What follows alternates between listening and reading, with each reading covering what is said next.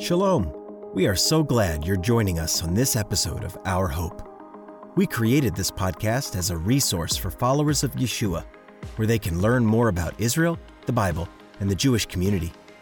Together, we discuss messianic apologetics, dive into scripture, and hear stories from Jewish believers in Jesus. If you've enjoyed our podcast series, please consider supporting us at ourhopepodcast.com/support. You could also help us by sharing this podcast on social media, talking about it with your friends and family, or by writing a review on Apple Podcasts. We are so grateful for you, and we hope this episode of Our Hope is both enlightening and encouraging.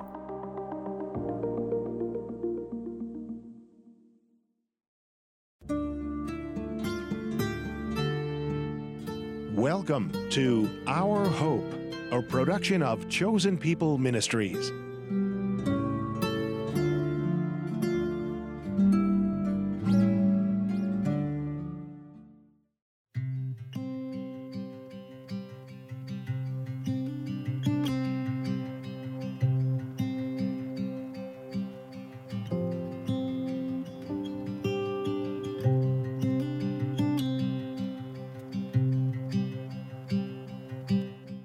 From the time Yeshua gave the Great Commission to his disciples up until today, many believers have gone throughout the world sharing the gospel of hope. How we share the good news has changed throughout the years. In our own ministry, we've put ads in newspapers and passed out tracts in the street. And more recently, we utilize video on social media. Still, one of the most tried and true ways to share the gospel is also the simplest, and that is through relationship. Jewish people, and anyone for that matter, can be wary of seeing a book table on a street corner, but if a close friend, colleague, or even a neighbor intentionally builds a relationship with that person, this opens the door for further conversations, including sharing the gospel. This is because they know and trust the person who is sharing the gospel with them and can be assured that there are no ulterior motives. In today's episode, we will share 3 testimonies with you from Jewish people who have found Yeshua because a close friend or an acquaintance shared the gospel with them. We hope these stories inspire you to share your faith with the people around you. The first testimony is Dr. Rich Freeman's. You may remember Dr. Freeman in episode 8, where we shared about God's plan for Israel and the Jewish people. Well, before he became a Bible scholar, Dr. Freeman worked in the corporate world, where he met a believer in Jesus from the South, who he thought was out of this world for being too happy. Take a listen. Jesus Christ is my Lord and my Savior. He opened up his desk drawer and put out the biggest Bible I ever saw in my life. And I thought, oh, good grief, what am I going to have to deal with? This guy's like from another planet. I said, my people have died because of Jesus. So don't you tell me that Jesus is my Messiah. Well, I grew up in Brooklyn, New York, in a neighborhood called Bensonhurst. Our Judaism was more cultural than anything else. The only time we went to synagogue was on the high holidays. I was about 11 years old, and we had Hebrew school on Sunday morning. A group of older Catholic kids grabbed my kippah and they began flipping it around. You are a Christ killer. I said, what are you talking about? I mean, Jesus was a historical figure from centuries before. How could I be a Christ killer? And my dad, who had a lot of bad experiences in World War II, said they've been blaming us for his death for centuries. At their core, they're anti-Semitic. They hate Jews. In the company that I worked for, Texaco, the office that we worked in was a bunch of cynical New Yorkers. And now we're told this Texan is going to be our boss. Hi, how y'all doing? I'm BR. He didn't even have a name. He just had initials. And my dad always said the worst, most anti-Semitic Christians were people from the South. 7:50, I walk into the office and there's BR waiting with a smile on his face. Hi, how y'all doing? How could someone be so happy on Monday morning? He says, I'm just happy every day. I just wanted to find out what the deal was with him. So I said to him, BR, I never hear a bad word come out of your mouth. You never say anything about anyone. You're always calm. You're always peaceful. What's the deal? Why are you so different? And I'll never forget this. He looked me in the eye and he said, are you sure you want to hear the reason? And then he takes out of his desk drawer, the biggest Bible I ever saw in my life. A lot of ribbons hanging out, obviously well-worn. And he said, this Bible, this is what makes me different. I read the Word of God every day. And I thought to myself, man, this guy wants to tell me about Jesus. Oh man, what have I done? He said something to me that nobody had ever said before. He said, Rich, Jesus isn't only my Savior, He's your Messiah. Well, I got so angry when he said that. And I said to him, look, Jesus is not the Messiah. He's not. He's supposed to bring peace in the world. There's no peace in the world, and my people have been killed because of Jesus. If you want to stay my friend, you'll never tell me about Jesus again. And he never did. One particular night, I was watching TV. My kids were in bed, and my wife came home. And she walked down the steps, and I sat up to say hi to her. But instead of her saying hello, she started crying. She says, you need to believe in Jesus. That's the only way to get to heaven. I said, what? Who told you that? And man, that really caused us to have a big argument. A couple of weeks after all this took place, my son fell and broke his arm. The doctor said, well, we're going to need to do a biopsy. He said, there's a tumor on his arm. So here I am, devastated. This is at the time, my only son. And my wife, this new person who suddenly moved into my house, said to me, I have peace about this. And that wasn't my wife's usual demeanor. It suddenly dawned on me that my wife was starting to act like BR. On the way to work that day, I did something that I had never done in my life, other than my bar mitzvah lessons. I prayed. God, if you really are who my wife says you are, then show me. My wife called, and when I picked up the phone, I could tell that she was crying. I said, honey, what's happened? The doctor looked at the x-ray and said to the technician, are you sure this is the right one? I said, well, why would he say that? The tumor is gone. Brian is healed. God has healed our son. And I just got this weird feeling that came over me. I got chills from my head to my toes, and then I felt warm from my toes going up to my head. And I realized that God said, you want me to show you? Okay, try this. Things just started happening. God really was working in my life very quickly. I came to this Messianic congregation with my wife, and suddenly I realized that this Jesus, who he called Yeshua, I had never heard that name before, this Yeshua is in my Bible. I was intellectually understanding that this Jesus, Yeshua, was the Messiah. And one particular night, I was having a conversation with my wife, and I said to her, tell me what this all is about. What does it mean to be saved? What does that word mean? You need an atonement. And that's what Yeshua came to do, to be your atonement, to pay the penalty for your sins. That's what being saved means. And I said, oh, I believe that. And she looked at me and smiled and said, when were you going to tell me? My wife grabbed my hand, and we knelt at the foot of our bed, and I prayed and asked Yeshua to come into my heart. And my life has never been the same since.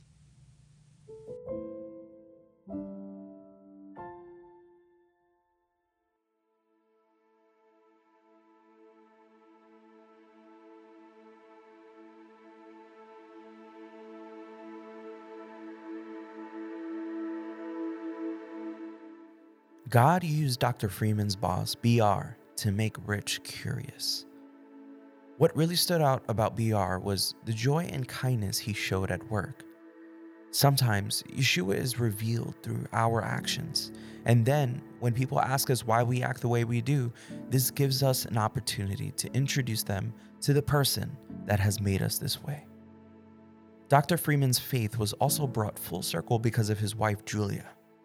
Our family can certainly influence our faith, which was also the case for Diane, who has a sister who believes in Yeshua. But it was not until Diane had an encounter on an airplane that her heart would be open to her sister's faith. Here is her story.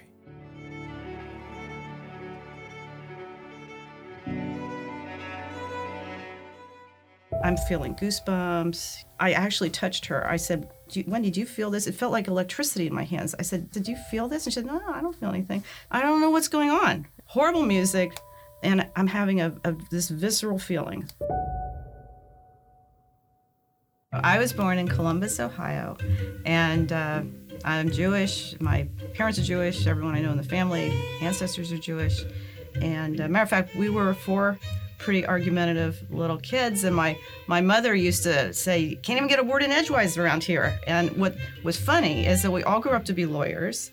And when that happened, at one point I remember she said, well, at least I'm vindicated that I couldn't get a word in edgewise with you guys. So, but I remember with my grandmother in particular, she grew up in the old country, and anti-Semitism was just such a visceral part of the upbringing that she said, now you're going to school, and it's Christmas time of year, and they're going to do those Christmas songs. Now don't make a big deal about it, but you can't say his name. So I went in this bookstore. I was visiting my brother at the time, and checking out the New York Times bestsellers, and there's this book, Rabbi Jesus, by Bruce Chilton, and I was attracted to the title because Rabbi Jesus would not be a very common title for a book, at least in my world. So I picked it up, and my brother came over. He says, why would you read that book? And I said, Alan, come on. I'm an educated woman. I don't even know who this person is. And he changed history, if nothing else, so I'm just curious. I just want to read the book. I just want to understand a little bit more about who Jesus is. And so bought the book, got on the plane, and headed back to Columbus. I sat down on the plane, and I'm sitting in there reading my book, Rabbi Jesus, and this woman kind of peers over my shoulder and says, oh, what are you reading? And I said, kind of defensively, I'm Jewish, but I'm just curious who Jesus is. And she said, well, what do you want to know? I've written books about him. And I was pretty shocked. She started talking to me about some of the books and some of the information about him. And at the end of all this, I said, I'm not going to change my religion, but, if I were to read the New Testament, do you have one that you'd recommend? And so she recommended one to me. And then she said, and you know what, I'm going to send you my books. Give me your address. Let me send you my books. During this time, shockingly, my marriage of 28 years came to an end. And it had happened, it had been building over a long time. To me, raising my children is like the most important thing that you can do in life. I had this dream about, I think it was a Zephaniah passage. He will delight with you in song. Like it was, I just woke up one morning going, what is that? Where did that come from? I was by myself. This was in the spring of that year, and came home from work one day and took the mail in, and there was this yellow package. So I opened it up, and there was a book in it. And the book had a card, and I actually have a card that came with the book, and it said, Dear Diane, I haven't forgotten my promise to send you this book. It just has been slow in getting to you. This book is part of my life story. In the midst of great pain, Jesus walked alongside me. I have been praying that whatever you go through in your life, that he will find you and comfort you as he blessed me. Blessings and shalom, Lori Hall. Then she would, Zephaniah 3:17, he will delight in you with song. And I'm just in shock. I'm in shock at so many levels that this card and this book arrived at this time. So I called my sister, who was living out in Massachusetts at the time. I said, Wendy, you are not going to believe this. And I told her how this person that I didn't know sat down next to me like 6 months ago on the plane. We're driving back and forth from Boston to Columbus. And I never had spoken to her about my personal life, never said a word. I had only asked her about Jesus. And so I'm telling Wendy who this woman is, and this card in the book, and there's like dead silence. on the phone, just nothing. And Wendy, and she goes, "Did you say Lori Hall?" And I said, "Yes." And she said, "I'm holding a magazine in my hand, and it's Christian-led woman, and they're doing a review of Lori Hall's book. And it's this very book that she sent to me." At this moment, to me, it was so profound that God was absolutely in my life. Late August of 2001, my sister and I were together, and she invited me to church because a friend of hers was going to become a pastor. So we were going to I was supporting my sister was supporting her friend. So we go to a church service, and I was shockingly surprised at how beautiful and moving it was. And I have to say, at the moment, though, I felt that I love the music. This is like amazing music. And so I really, I got goosebumps and was really into the service, which was surprising. I was a Jewish woman. I've really not attended church before. This was good. At the end of the service, she said, "I want you to meet the pastors here." And they were both Jewish. And so I talked to these two guys. They grew up in New York. And I'm just like, how do you grow up Jewish and you're a pastor in a church? It just blew my mind. There I'm standing there. So this woman came over to me and she said, "May I pray for you?" She takes my hands like this. "May I pray for you?" And I said, "I just want to understand more about Jesus," which that's all I wanted. But God he just zapped me. I feel like if there's such a thing as good electricity, it was like my body was just filled with love and warmth and electricity. It was like an electrical love hug of proportions I can't even imagine. And I just felt this huge sense of truth of who Jesus is. I felt it. I could feel it.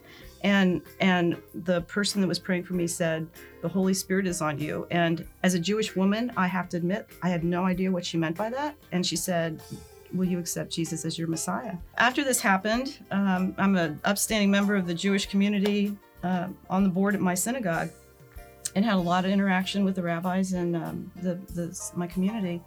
And the subject came up, I believe in Yeshua now.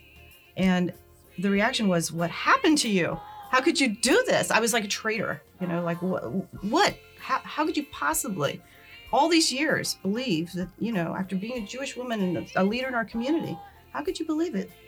Jesus is the Messiah. And the beauty of how this happened to me is that I was so hit with the truth of it at such a deep level that all I could answer was, with great conviction, "I can't explain why, but it is true. I know it is true. I know it is true in my heart. And I have the rest of my life to read scripture and understand the why, but I know it is. It is the truth." Sweet, sweet symphony.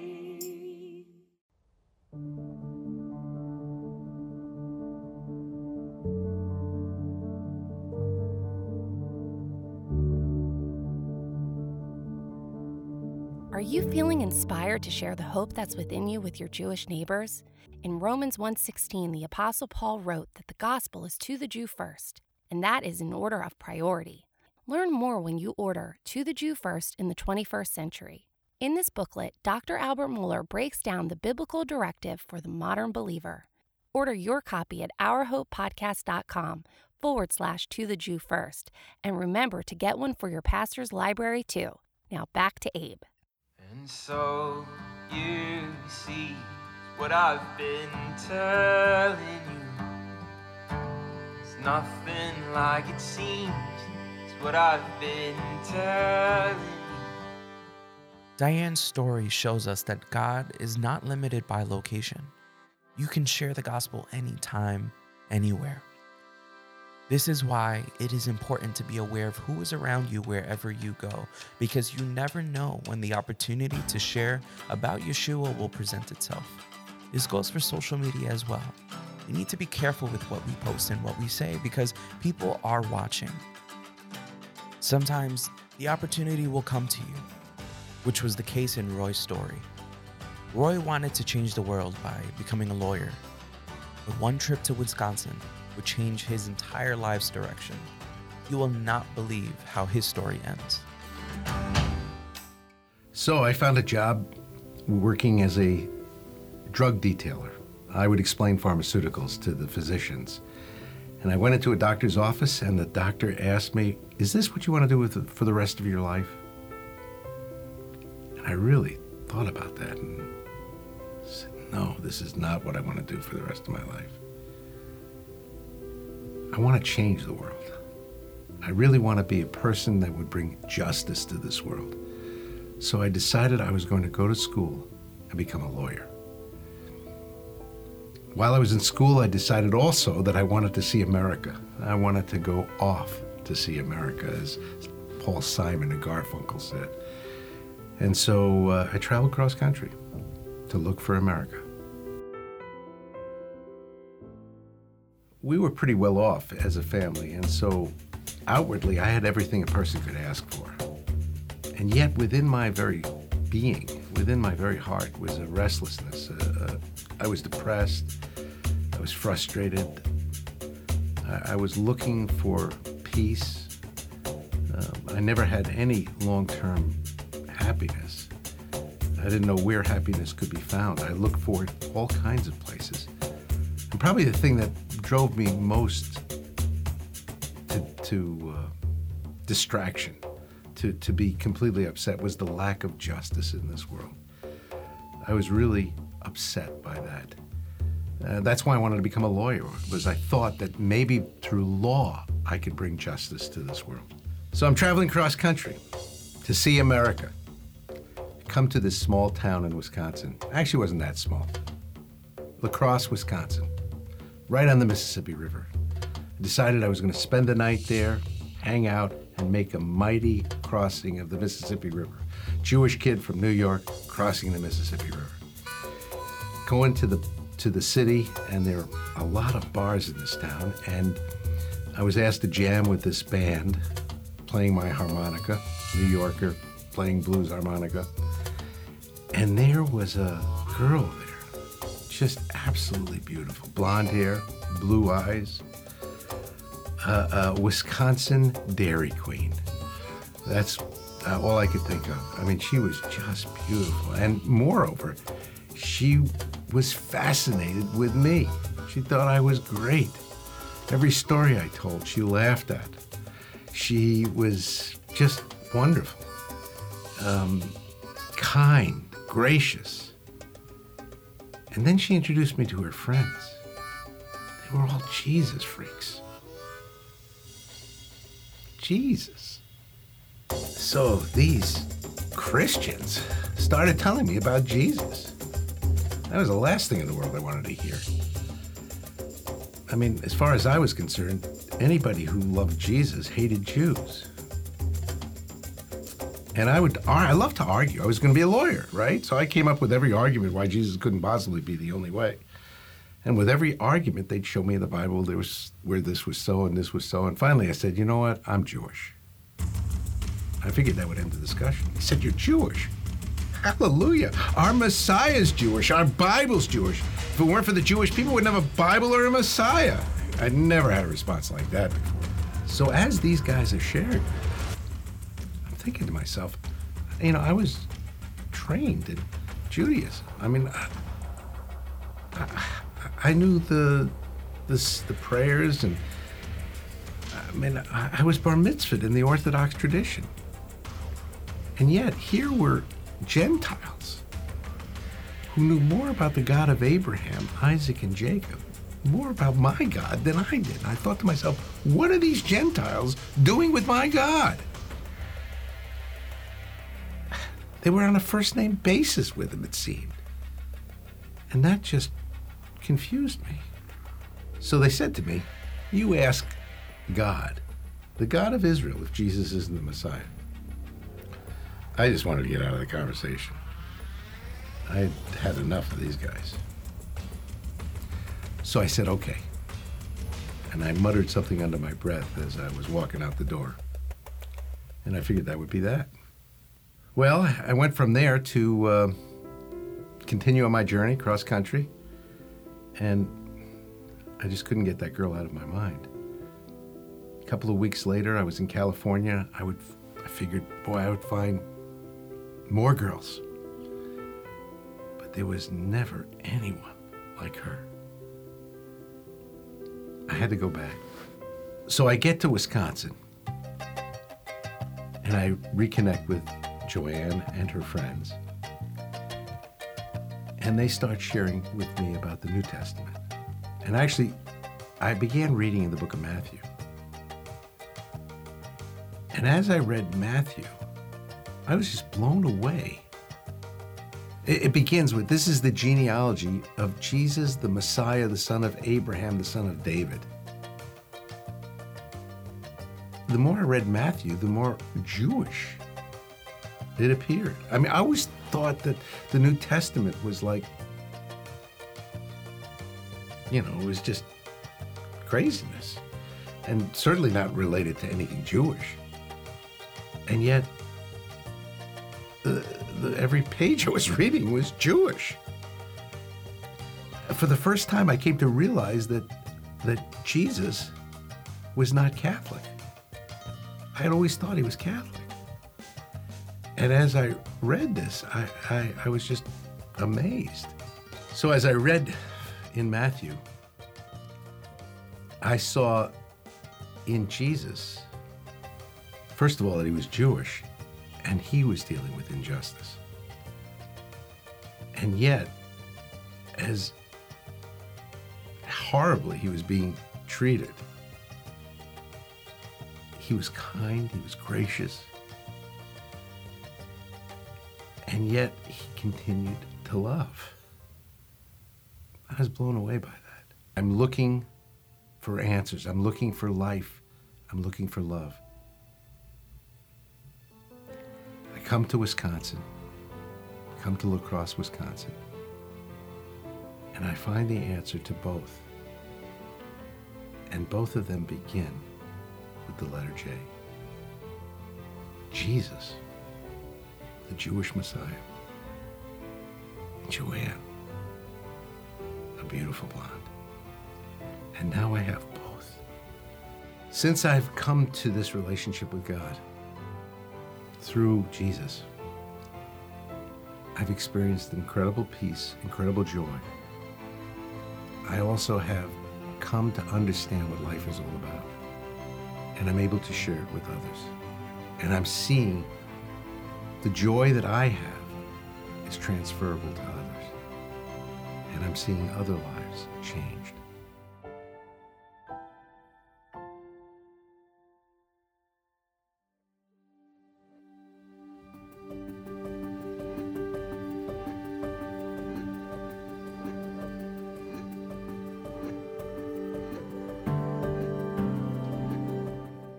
Roy went on to marry Joanne and have 4 daughters. He currently serves as our Midwest Regional Director and planted 4 congregations with Chosen People Ministries. One important thing we can learn from Roy's story is that Joanne and her friends understood the Jewish roots of their faith. This is especially important when we share the gospel with Jewish people who often think that Yeshua is a Gentile.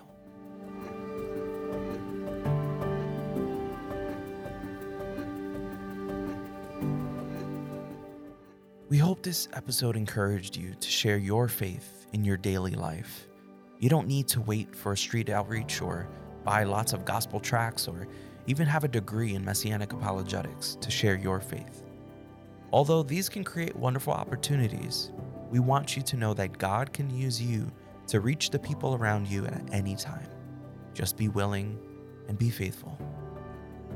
You may wonder, what is next for a Jewish person who comes to faith in Yeshua? Well, we will talk about this next week in our episode about the Messianic movement, featuring one of our branch leaders, Dennis Karp. As a reminder, you can learn more about the importance of evangelism when you order our booklet, To the Jew First in the 21st Century, at ourhopepodcast.com/tothejewfirst. We hope you enjoyed today's episode of Our Hope. This episode was made thanks to Dr. Mitch Glazer, Nicole Vaca, Grace Sui, Elizabeth Eckhart, Kyron Bautista, Neil Saraski, and iFoundShalom.com in partnership with One for Israel. Thanks for listening. Until next time.